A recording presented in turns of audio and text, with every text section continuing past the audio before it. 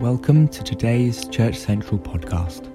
We're a family of churches across Birmingham. To find out more, head to churchcentral.org.uk. Hello, if you're new, my name is Rich. I'm part of the team here, and I'm going to be bringing us our kind of penultimate episode in the box set that we've been in of Ephesians. We've got one more episode, season finale next week. But for today, we're going to be looking at the second half of chapter 5 and the first half of chapter 6. Quite a big reading, so get ready for that. And we're going to notice in that reading 4 big areas that Paul speaks about for you and for me as disciples. Here's the thing. As I read this passage to you, I predict that you're going to have at least 3 inner responses to the passage. And I wanted to tip you off so you're not shocked or you feel like a baddie if you have some of these responses. I think all of us are going to feel at least these 3 things. 1, rejoicing. You're going to be like, yes, I love this bit. Woo! I hope Rich focuses on that verse. Yeah. Secondly, you're going to feel realization, which is when you go, oh, goodness me, I don't think that I'm living in light of this passage. And I think there's some things I need to change, and I realize that now, and that might feel a little uncomfortable. And thirdly, I think you're going to experience some resistance to this section as well. And by that, I mean an inner allergic reaction that might tempt you to close up and run away from this passage of God's word. Because this passage contains words that have been misused and abused in churches and in homes and on plantations for centuries. And it's going to feel like, I suggest at times, like we kind of wish we could cut some of these bits out of the Bible. You ever find bits like that? But we can't do that. We cannot do that, and we must not do that, and we need not do that.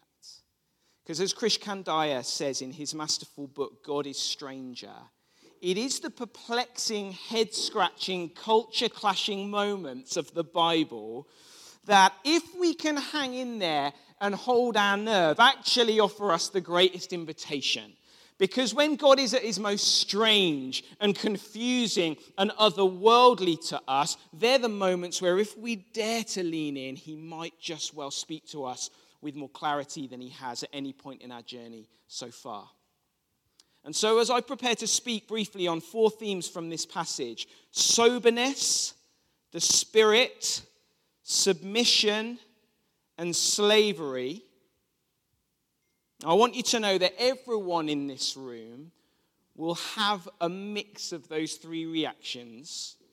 And we're not getting it wrong when we feel those things, because all true disciples in every culture have had moments of resonance with God's word and moments of resistance, because God says, my thoughts are not your thoughts. My ways are not your ways. I'm higher than you. My kingdom is not of this world. It's not like any individual culture. It's different to all cultures in all places and at all times, and it comes with challenge. And so I want you to today, as you hear his voice, not harden your heart. That's in the Hebrews, isn't it? It says, today if you hear his voice, don't harden your heart. And do you know the only reason that verse is in the Bible? Because there are many days where you hear God's voice and you're tempted to harden your heart. Don't. Ephesians 5, verse 15 to 6, verse 9. So be careful how you live. Don't live like fools, but like those who are wise. Make the most of every opportunity in these evil days. Don't act thoughtlessly, but understand what the Lord wants you to do. Don't be drunk with wine, because that will ruin your life. Instead, be filled with the Holy Spirit, singing psalms and hymns and spiritual songs among yourselves and making music to the Lord in your hearts, and give thanks for everything to God the Father in the name of our Lord Jesus Christ. And further, submit to one another out of reverence for Christ. For wives, this means submit to your husbands as to the Lord. For a husband is the head of his wife, as Christ is the head of the church. He's the Savior of his body, the church. As the church submits to Christ, so you wives should submit to your husbands in everything. For husbands, this means love your wives, just as Christ loved the church. He gave up his life for her to make her holy and clean, washed by the cleansing of God's word. He did this to present her to himself as a glorious church without spot or wrinkle or any other blemish. Instead, she will be holy and without fault. And in the same way, husbands ought to love their wives as they love their own bodies. For a man who loves his wife actually shows love for himself. No one hates his own body, but feeds and cares for it, just as Christ cares for the church. And we're members of his body. As the scriptures say, a man leaves his father and mother and is joined to his wife, and the two are united into one. This is a great mystery, but it's an illustration of the way Christ and the church are one. So again, I say each man must love his wife as he loves himself, and the wife must respect her husband. Children, obey your parents because you belong to the Lord. For this is the right thing to do. Honor your father and mother. This is the first commandment with a promise. If you honor your father and mother, things will go well for you and you will have a long life on the earth. Fathers, do not provoke your children to anger by the way you treat them. Rather, bring them up with the discipline and instruction that comes from the Lord. Slaves, obey your earthly masters with deep respect and fear. Serve them sincerely, as you would serve Christ. Try to please them all the time, not just when they're watching you. As slaves of Christ, do the will of God with all your heart. Work with enthusiasm as though you were working for the Lord rather than for people. Remember that the Lord will reward each one of us for the good we do, whether we're slaves or free. Masters, treat your slaves in the same way. Don't threaten them. Remember, you both have the same master in heaven, and he has no favorites. This is the word of God. 4 things for Paul, who wants to kind of teach us 4 themes for us to notice. Firstly, soberness. Verse 18, Paul says, don't be drunk with wine because that will ruin your life. Now, if you're here and you're thinking, right, this is what sort of church this is.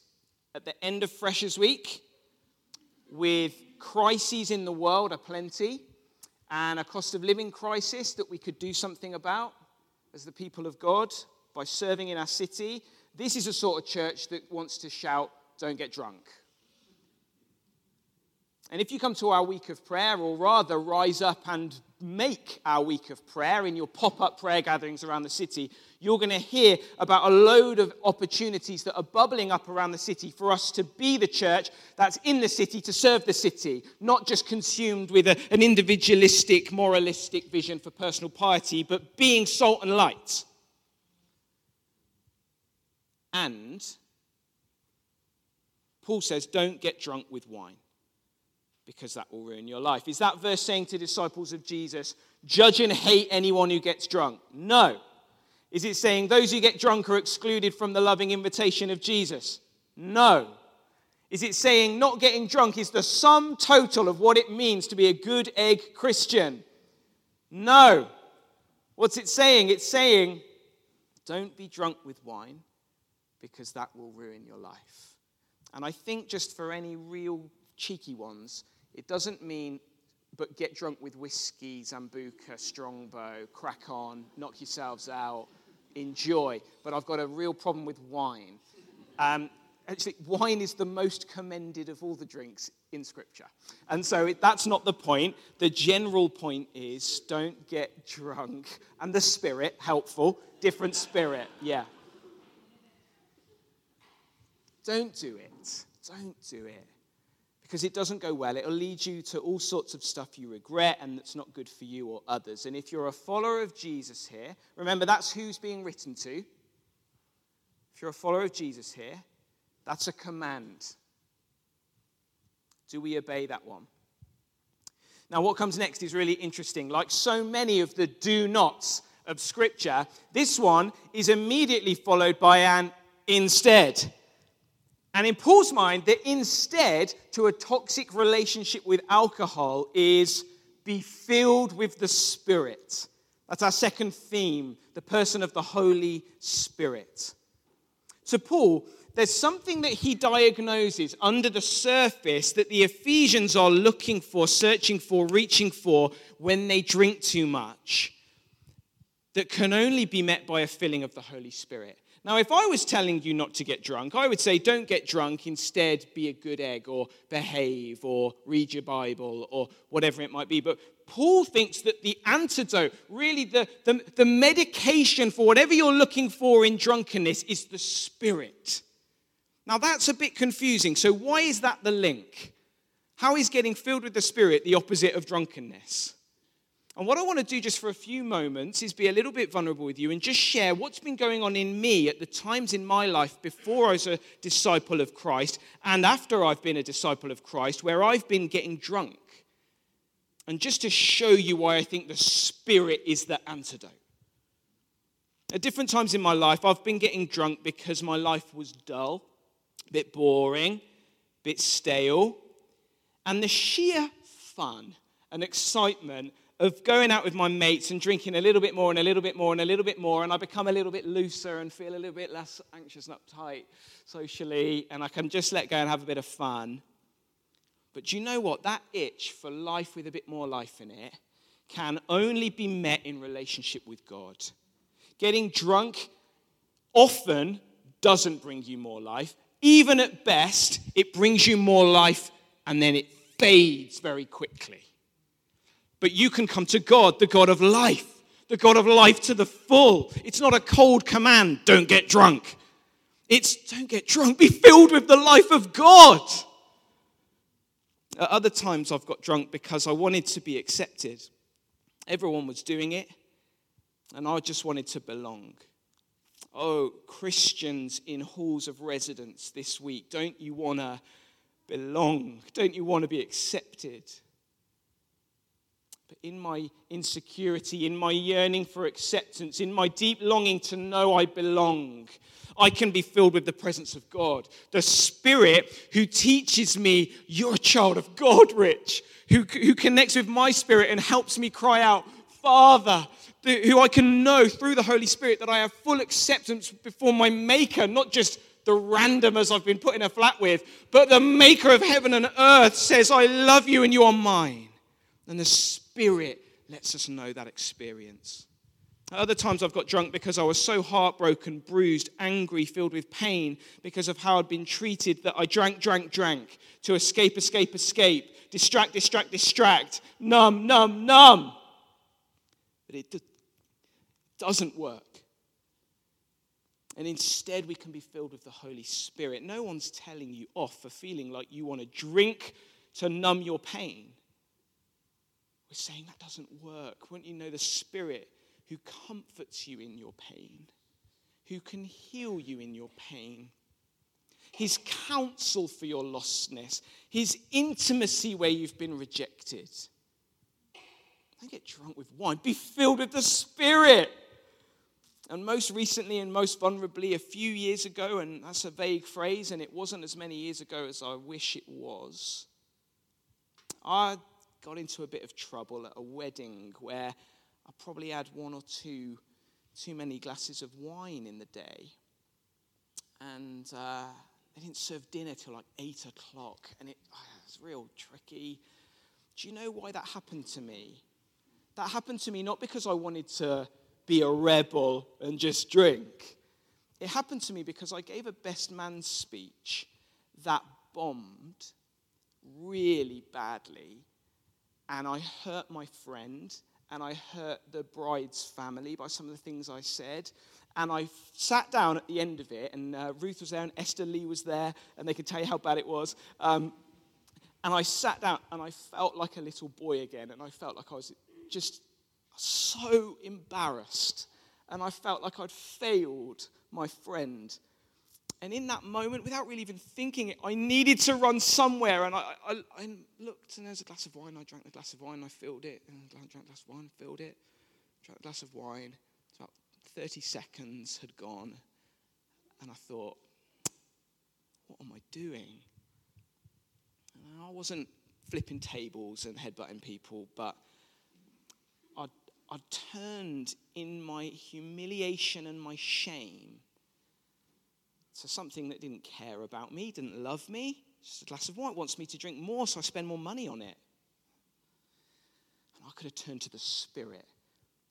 And by God's grace, I want to be someone who turns to the Spirit in my shame. If you're here and you feel shame in this area or any area, I'm not having a go at you.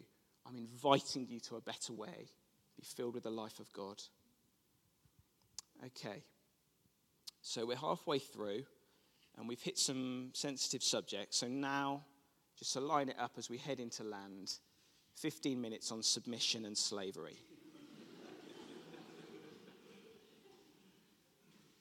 3, submission. These verses include the instruction for wives to submit to their husbands as the church submits to Christ. A verse that can be and has been, and in many homes and communities to this day, is being used as a weapon. As I've prepared, I've sought to do a lot of work on this, so as not to speak glibly or as one ignorant to the ways that this verse has been misused. And so I've read, not to be a geek and show off, but to try and care well for the church on this theme. I've read 3 books by 3 married Christian female theologians who believe that this verse is from God and who don't want to cut it out of the Bible and want us to live it out, but who want to boldly unveil the ways that this teaching and others like it has been used to subject women in general and wives in particular to oppression. And for today, building on their work, I want to invite you to have 4 considerations as you reflect on this theme. Number 1, consider the command to all disciples in this passage. In verse 21, before any wife is called to submit to any husband, and so you know the definition I'm rolling with for that word is Rachel Green Miller's definition of yielding to another in love. Yielding to another in love. Before any wife is called to that, all Christians are called to that. Submit to one another out of reverence for Christ.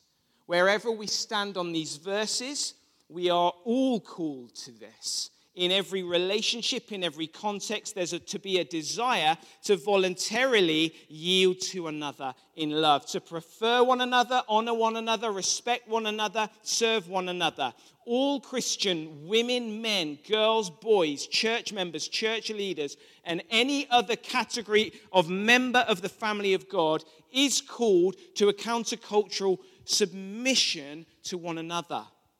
And in the church, submission is all of our callings, but that has often conveniently been ignored. This is for all of us. Number 2, consider the command to the husband. Often people take from these verses that the husband is to do various things to his wife.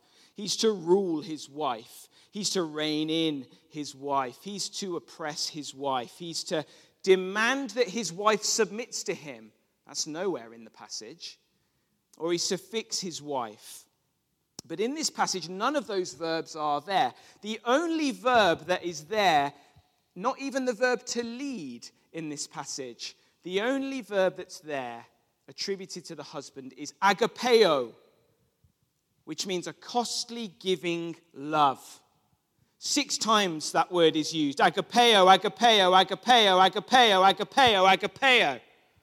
It's a word used of God in Scripture, as in God so agapeoed the world that he gave his one and only Son. It's used of the Father, as in the Father agapeos the Son and gives all things into his hand. And so an Ephesians 5 marriage has in it an Ephesians 5 husband, and an Ephesians 5 husband is one who agapeos times 6, who loves. My role with Ruth is not to rule her, not to quieten her, not to demand she agrees with me, and thankfully, some have taught in the past, but thankfully given our career choices, not to earn more than her. That's not a thing. The only command I have in this passage for my relationship with Ruth is agapeo, agapeo, agapeo, agapeo, agapeo, agapeo. So much so that I am called to mirror Christ's self-giving love for his church, where he gave himself to lift her up, to raise her up, to see her flourish, to see her be all she could be, and see her thrive and be honored. There are still questions with this passage, but consider the command to the husband. Third, consider the culture. From the work that I've read, I have it on good authority that wives in the Ephesian church would have been shocked with their jaw on the floor when this passage got read out, but not because of the instruction to wives, but because of the instruction to husbands. Because though household codes, teaching on how you're to live in the home, were very common in the ancient world, in Christianity and back to Aristotle, lots of thinkers were doing household codes. No one has ever called on husbands to do anything like this. For a moral code, let alone a religious text written by a man, to command of husbands that you agapeo yourself away like the crucified Messiah. Just consider the culture. Fourth, consider Christ and the church. The marriages that Paul dreams for, longs for, yearns for, prays for in the Ephesian church were ones that looked like Christ and the church. Paul says this marriage stuff, it's referring to Christ and the church. It's an illustration for Christ and the church. Now, obviously, this needs to be said. It's so obvious that it shouldn't, but this needs to be said. That analogy has limits to it, doesn't it? So the wife isn't called to worship her husband as the risen Jewish Messiah. Like, that obviously isn't true. There are limits on this command. The wife isn't called to obey her husband's every command. The Bible teaches that. You honor God.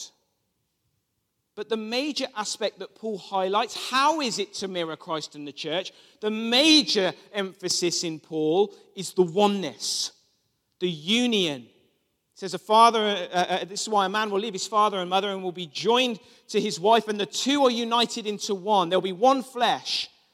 That's a mystery, but that's like Christ and the church.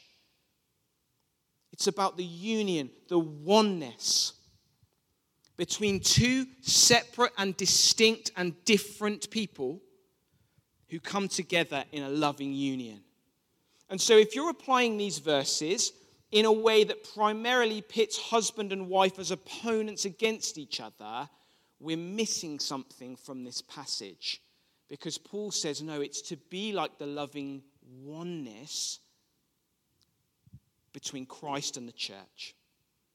Look, there are still questions, I know, and this is just scratching the surface. And at the end, I'll flag up these 3 books, and there are loads more, and we can all geek out on it. And I realize that this is sensitive stuff, but those are just 4 considerations that I wanted to bring you. Lastly,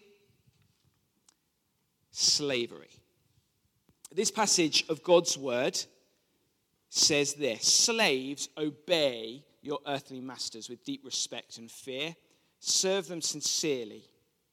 And it says, masters, treat your slaves in the same way. Don't threaten them. Remember, you both have the same master in heaven, and he has no favorites. Now, many have understandably, God bless you, it's okay. Hey, just let's take a breath for 30 seconds. That noise there, and the noise earlier in worship, the bang, that's fine. Like, obviously, we hope no one was, like, crushed or something, whatever happened over there. But just to say, like, we take a breath in and we wonder, oh, what's happened? And we were doing, like, an emotional praying bit, weren't we? It's just so fine. Like, do we think it was silent in the upper room when the church met together? Of course it wasn't. Like, it's fine. Okay? Get out! Okay, let's come back because we're in serious ground. We've got about 4 minutes left. Let's come back in and let's see what Paul wants to say about this. Because many have understandably felt that Paul drops the ball here. Like, this is his chance to clearly set the tone of Christian thinking about slavery forever, and he misses the chance, right? Like, he could clearly speak that it's an evil practice, and he misses that chance. And so in not so distant history, you may well have heard the claim that these verses were then used to condone the transatlantic slave trade, the unspeakable evil practices of many American and British and Brummie Christians who worshipped Christ on Sunday, readying to buy and sell human beings on Monday. I want to bring a few considerations on this. Firstly, consider our history. The reason that this is a powerful objection to our faith is because these verses were indeed used for that purpose. We can hold up William Wilberforce all we like, but we can never escape what people did to other people, citing this passage and claiming Jesus as their endorser in chief. Please never ever feel you have to deny that or wriggle out of it. You are not defending Jesus if you try and wriggle out of that. You are further misrepresenting him. We own it. It was evil. Secondly, consider the context. The setup that Paul is speaking into in this household code is different to the pictures that come to our mind when we hear the word slavery. The system in place in much of the Roman world was called bond service. That was a widespread system throughout the Roman Empire where people would be bound in service to a particular household for a particular time, sometimes as a way out of poverty, but I need to be really honest, sometimes they were harshly manipulated into this situation. Sometimes people chose it, sometimes people really didn't. And I think there are massive problems with that widespread Roman system. I would even call it, personally, an unjust, broken system. But the Roman practice of bond service is not the same thing as what slavery then looked like in the transatlantic slave trade. It wasn't going to another land and stealing a human being from their land and their culture and the race-based chattel slavery that many Christians have supported to our shame. It isn't the same. In fact, 1 Timothy lists slave traders, or in some translations, man-stealers, as among those who will face the severest judgment of God. And the narrative of Scripture repeatedly sees slaves call out for freedom, and the God of the Bible answers with liberation, most famously in the book of Exodus. And Paul encourages Philemon, whose bondservant has run away, to not utilize his legal rights to reinstate him as a bondservant, but instead welcome him as a brother in Christ, as a free man. So there are serious questions. And the more you look into it, the more serious questions you find. But here, Paul isn't supporting the transatlantic slave trade. He's speaking to disciples of Jesus who are part of a broken system ingrained in the culture that has huge flaws in how it's being lived out, like many would describe in our day. For example, many would see this, the prison system or the justice system that's widespread and has got flaws. And he's saying, if you find yourself within that broken system, here's how to live for Jesus in that system. That's what he's doing. Thirdly, consider the dignity in these words for the underprivileged. In Paul's words, the bondservants themselves are addressed as persons, giving them dignity, giving them agency, treating them as persons worthy of addressing, and even saying that they will be rewarded too for the good that they do before God. And they are addressed first, because in the kingdom of God, the last shall be first. And fourthly and lastly, consider the accountability for those in privilege in these verses. The masters, the ones with the power and privilege in that dynamic, were called to serve their bondservants. Let me say that sentence again. Serve their bondservants. Remembering that there's no favoritism with God and that we all serve one and the same master. These words reveal that the God of the Bible will hold all people then and all people now and all people in here who have any position of privilege and power to account for how they treat their fellow human beings. 4 considerations with lots and lots of questions remaining. Now, for time's sake, I'm going to stop there. And we've had to do some work today, haven't we? At times it's been preaching, and at times I've tried to be teaching just to help us. We've had to lean in. We've been tempted, maybe are tempted right now, to harden our hearts as we hear his voice. But whether these words make you rejoice or realize or resist, let's not harden our hearts. Let's seek to lean in and learn together and live for him together about what it looks like to represent this Jesus in our day. I'm going to just flag up the books because I like looking like a geek. Firstly, if you're interested in how Christianity speaks to women, Jesus Through the Eyes of Women by Rebecca McLaughlin. Not this one. Liberated by Karen Sewell, How the Bible Exalts and Dignifies Women. This one I'm 4/5 of the way through. Beyond Authority and Submission, Women and Men in Marriage, Church and Society by Rachel Green Miller. And all 3 of those women would believe that this verse isn't to be cut out, that they want to apply it and live it out well, and they want to help us do that.